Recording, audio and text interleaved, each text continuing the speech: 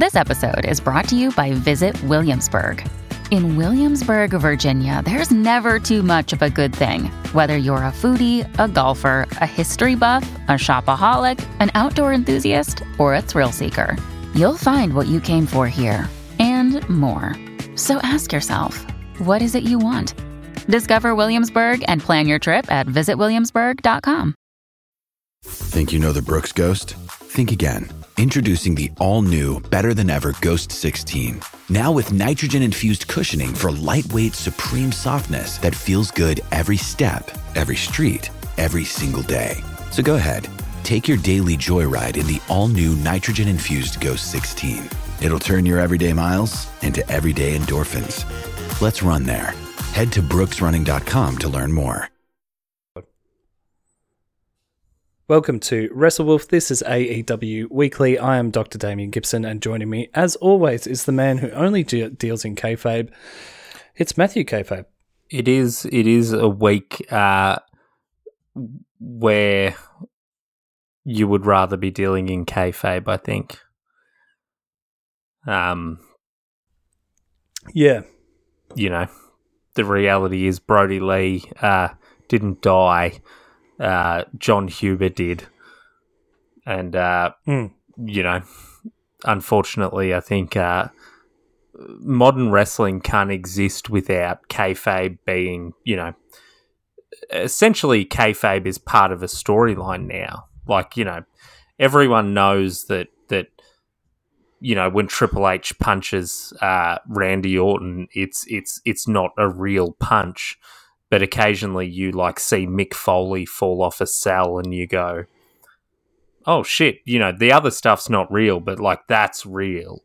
Or, you know, WWE hears Daniel Bryan getting cheered for seeming to be an underdog, and so they intentionally keep him off a pay-per-view to, you know, foment that kind of that kind of thing. You know, create the idea that they think he can't be a star, so that then therefore he can become a big star. And then, you know, you have a guy like Brodie Lee who, you know, part of his character was sort of breaking kayfabe, in so much as I think part of the either bit you enjoyed or bit you didn't enjoy was that he was doing a lot of references to Vince McMahon. And then, you know, there was also the element of the fact that this is a guy who left WWE despite the fact that they were, you know, handing out huge contracts at that point to literally anyone, no matter where they were on their card, you know, because he thought he could do better elsewhere. And so there was sort of a meta kayfabe element that, you know, everything he did was sort of seen through the lens of us as the fan wanting to see him succeed. And, you know, I think that's one of the great things about AEW is that it's these indie guys who were maybe too small or looked too weird or whatever, and you know, probably wouldn't be WWE champions, although some of them maybe they would be. And you know, part of the reason we all connect, I think you and I, you know, connect to, and potentially the brother friends connect to indie wrestling and AEW, which is obviously not indie wrestling, but is sort of the most sanitized version of it. Is that, you know, these are people that are willing to wrestle in front of, you know, 50 people in a bingo hall for no money. You know, they're fans. It's not, we talk about on the WCW podcast, you know, these guys that were, you know, we were joking the other week about how all these people's, you know, previous jobs were bouncers. You know, like this is the previous generation was sort of failed athletes, you know, like The Rock or Kevin Nash or Goldberg, or you know, bouncers like the Road Warriors or Scott Hall or whoever else. Yeah. And this is sort of this generation of fans, and like you watch Brodie Lee, and you could sort of tell he was a fan and he actually enjoyed wrestling. And, you know, I think to bring it around, realizing that I've sort of dominated the talking, you know, wrestling storytelling's at its best when kayfabe gets broken in a kayfabe way, and it's at its absolute fucking worst when kayfabe is actually broken. And, you know, this episode of Dynamite was pretty heart-wrenching because, you know, the reality is, you know, it wasn't a TV storyline. Brodie Lee didn't die. John Huber did. You know, the last time we saw Brodie Lee, he had probably his best match, at least that I've ever seen, and that includes, you know, the six-man tags that they had with the Wyatt family versus the Shield. Like, you know, whenever we'd mention him on the podcast, we were sort of like, you know, he just had this brutal, long, cruel, you know, storytelling TNT dog collar title match. And hopefully he comes back and he's more that guy. And, you know, then we're not worried about the sort of cult or anything like that. And yeah, I think it's pretty rare, at the very least, for a character to go out after their best match. And, you know, there's no, I mean, I've written notes for this episode. I mean, they're really, it would just be me going, this was great, this almost made me cry, this was great, this almost made me cry. I mean, as far as what this is, or what it was, like a tribute to a friend and family member who had passed away, I can't really think of a wrestling, or I can't, you know, and this is not the time to have a shot at WWE or anything like that, but I can't remember WWE doing this. They did it for Owen, right? Yeah. That's the only other, is that the only time they've done it? I haven't watched that episode of Raw, but yeah, I believe they did sort of a special just wrestling, no storyline match episode. Yeah. And I'm sure, I'm sure that was, you know, I'm sure that was very heartfelt and great. And you know, we couldn't watch that at the time, so there's no point in us saying anything about it. This wasn't schmaltzy. It wasn't emotional for the sake of it. It felt, Jericho, when he came out to commentate, was like, you know, this is you know, a form of catharsis for us tonight, and it did genuinely feel like that. You know, one thing I picked up on, man, is like how much masculinity has, you know, or maleness, or being male, or whatever, you know, whatever you want to call that, being a man, how much that has changed since Owen passed away. You know, there's lots of like crying and dudes hugging each other, and Jericho going, if you want to cry, it's all right to cry. I mean, Jericho's still at 1,000 miles an hour, even in this episode. I mean, he was great in everything that he did, because it's fucking Jericho. But you know, like, just that attitude of like, it's all right to be sad, and, you know, like that. I just thought that was a really, in what is, you know, it's a very male dominated. Even the fandom is very male dominated. So to get that message from heroes, I thought was really cool. And I think even sort of adding to that was, you know, people like, I think almost everyone who spoke about him, you know, I think Eddie Kingston had one of the most sort of, I don't know what you exactly call it, tribute, I guess. But all of them sort of mentioned that this guy was a great father and husband, and like, it wasn't sort of the, you know, the Mad Men style father where you just go out and earn your money and like don't actually give a shit about your kids. Like, the fact that the episode was so focused around his children and his wife, you know, showed that was sort of the central point of John Huber as a person. Yeah, it was. Like, I keep meaning to send a tweet to AEW. Not that they would care if I tweeted them or not, but I mean, it was just done. It was just done really well. It was, you know, for an organization in an industry that is not known for its class and tact. You know what I mean? This was all class and very tactful. I just thought all of it was done really well. I just want to big up MJF for not breaking kayfabe though. It was because terrific. you just can't have MJF break kayfabe, man. And I think from this there are, as I said before, Eddie Kingston doing that promo was not necessarily out of character. Like, he can sort of exist on he's a very three-dimensional fellow. Yeah, this was still very much an episode of Dynamite, but it they just did it really well. I mean, there isn't really anything else for me to say besides that. I didn't have any expectations. I was just like, oh well, this will be sad, this will be a sad episode of Dynamite, and it was, but there was still a lot of joy and love, and they were celebrating the person, and that's someone who's come from an Irish Catholic upbringing. That doesn't happen at all, so it's always nice to see how normal people do that. Everyone just gets drunk and pushes their feelings down until it turns into cancer, but that's really good. It was so nice.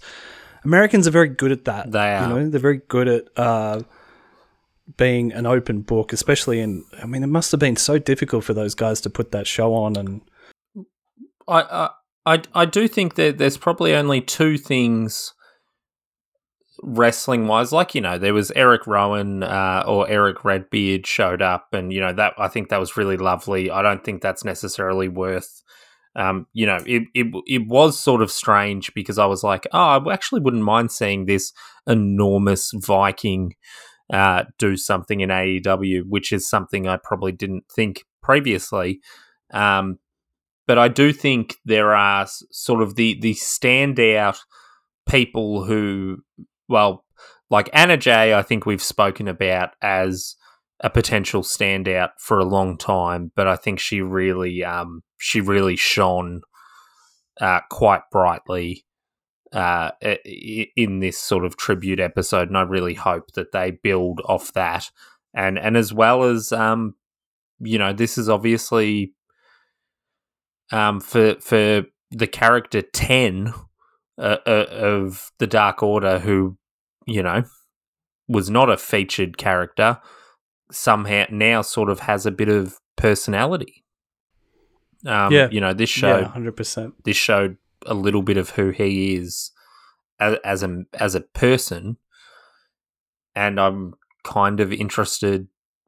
Like, I don't think there can be as pure a babyface as a mask-wearing cult member, 10 in grieving, who was obviously exceptionally close to Brodie and had been supported by him and close to his family. No, it was nice that the Dark Order were in every match and won every match, and that was a nice little moment. Thunder Rosa attacking Britt Baker is probably the other tiny bit of kayfabe where it's like, oh, it's on, it's happening. Well, this may be an example of something existing outside of kayfabe. Maybe Thunder Rosa is literally just attacking Britt Baker. Maybe we've got a real feud here. Maybe. I saw a photo of her hanging out with her boyfriend Adam Cole on New Year's Eve, and they are a very good-looking couple. Here's that thing, like, their photo of them just hanging out on New Year's Eve looked like a stock photo that would be in, a picture frame of, like, what does a handsome couple look like? Oh, it's these two. Yeah, they definitely, are good-looking people. Yeah, it just makes me feel really bad about myself. Anyway, this was, I don't know if there's anything else to say. I do have one negative piece of feedback, but I don't know whether it's right to even bring it up in this episode. I might save it and see if it happens again. But there's just something that's happening behind the commentary desk that needs to stop immediately. Is this your JR complaint? No, it's actually Tony. It's actually Tony. JR, I've just given up on. He's not changing. He's not going anywhere. There's no point me even getting angry about it anymore because it's just going to be shit every week.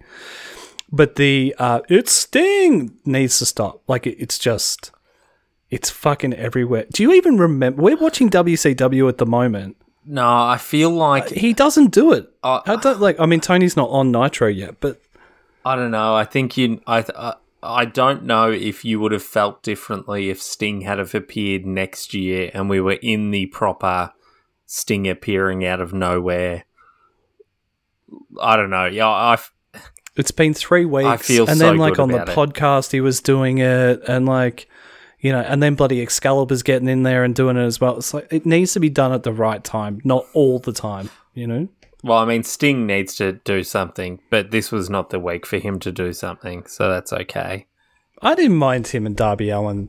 Oh, no, that's a tiny bit of storyline where it's like, ooh, they're friendos.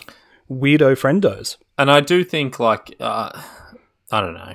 I've watched the Brodie Lee Cody dog collar match twice this week, you know, because I think we were all very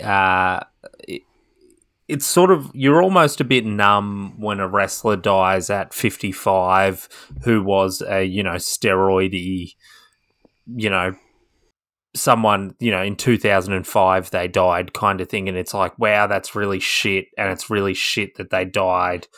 But it's just a little bit different when you're like, hey, that guy was a great wrestler who had incredible capacity, and had a lot, probably had his best in-ring years and best storytelling years ahead of him. And then, you know, dies sort of seemingly, it's quite out of nowhere, at 41 years old. And then, you know, you also spend 2 hours being confronted, you know, with the fact that this is a real person, not a character.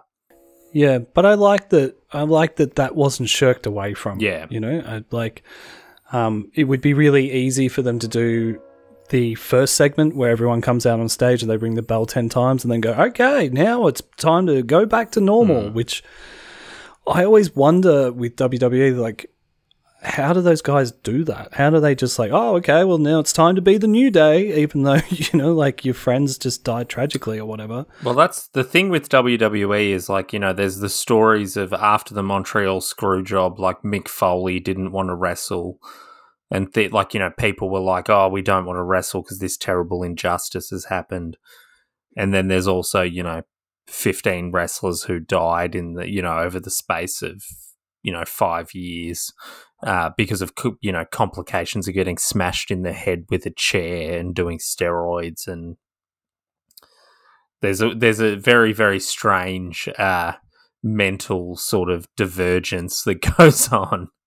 Yeah, but I mean, just in the sense of, like, you know, just ignoring it, even though, like, everyone in the audience knows that it's happened, everyone on the roster knows that it's happened, you know, like, I thought the Pat Pattinson one was weird, seeing that he was like one of Vince's best mates, you know, and it was just like, oh, well, see you later, Pat, on with the show, you know, and it was like, was that at TLC? I think they did that. Anyway, I just much prefer this, where it's like, hey, look, this fucking happened and everyone here is really upset and we're still going to put a show on for you guys because we can sort of all get through this together, and it's okay if you're sad because that's perfectly natural. That's a perfectly natural response. So are we. There's nothing wrong with that. Like, not, you know. It was an acknowledgement that the audience grieve as well, and it was an acknowledgement, you know, particularly this year. I actually felt better. Yeah, like, you know. You know, we've spoken multiple times about how professional wrestling is like the thing that has been, like, at least like, thank God that they had, you know, Dynamite during the really hard lockdowns we had, where we, you know, basically weren't leaving the house at all. At least there was like one thing a week where it's like, hey, they've got this thing and like we can watch it on TV, and it's like, guys pretending to drive other guys' heads into things. Yeah, I know, it's the best. Britt Baker's being a real dick to people, and it's so good. And thank God we have this to, like, you know, shoot the shit and, like, you know, it's Trent's mum. Yes, exactly. Sue's here. I love Sue. You know, the Young Bucks are suplexing someone across they're suplexing Sammy Guevara across a football field. You know, the full length. Oh yeah, like, you know, there was enough to be like, hey, like, things are going to be okay. Yeah, they did too. I forgot about that. That's great. Because AEW are like still doing this stupid bullshit that we really, really like. Yeah, but my hat goes off to AEW and everyone who was involved in this week's Dynamite. It's one of the, I think, no, I don't know how long we'll do this podcast. We might do it for 10 more months. We might do it for 10 more years. Who knows? What I know is that I will remember this episode of Dynamite until I die. Like, it's etched into my memory as a memorable episode of Dynamite. And yeah, because it's sad and stuff at times, but it was also a night, like, not only was it a great tribute to Brodie Lee, but it was a great tribute to just wrestling in general, and how, you know, John Moxley spoke about how wrestling is a community, and I think he was talking about wrestlers, and that's fair because he is a wrestler, but I think for us as fans, even not more so, but it's the same thing. Like, you know, I've been into, like, different types of music scenes that are very, or I've, you know, felt very underground, and wrestling feels like that at the moment. It feels like this. It's like a secret handshake, right? When you meet someone who's into wrestling, and everybody else at the table looks at you like you're a fucking child, you know, and you're in a state of arrested development. But you and that other person know, yeah, but fuck, man, we have so much fun watching this thing. And I think it was a really nice celebration of that as well. Because they would have been well within their rights of just not doing Dynamite this week. And I don't think anyone would have begrudged them that. But to front up and do it anyway was really brave and really cool. And I'm really thankful that they did that. Yeah, I agree. We'll be back with a, like, more combative, more disagreeable... more cranky, more hopefully occasionally funny, probably not more insightful because that's for maybe other people. But we'll be back next week, and, like, who do we look like? Brian Alvarez? You're not getting insights on this podcast. I mean, Brian's insight every week is the same thing. WWE's not good, but, you know, it is an insight. Which I think we covered this week. We do cover that a lot as well, actually.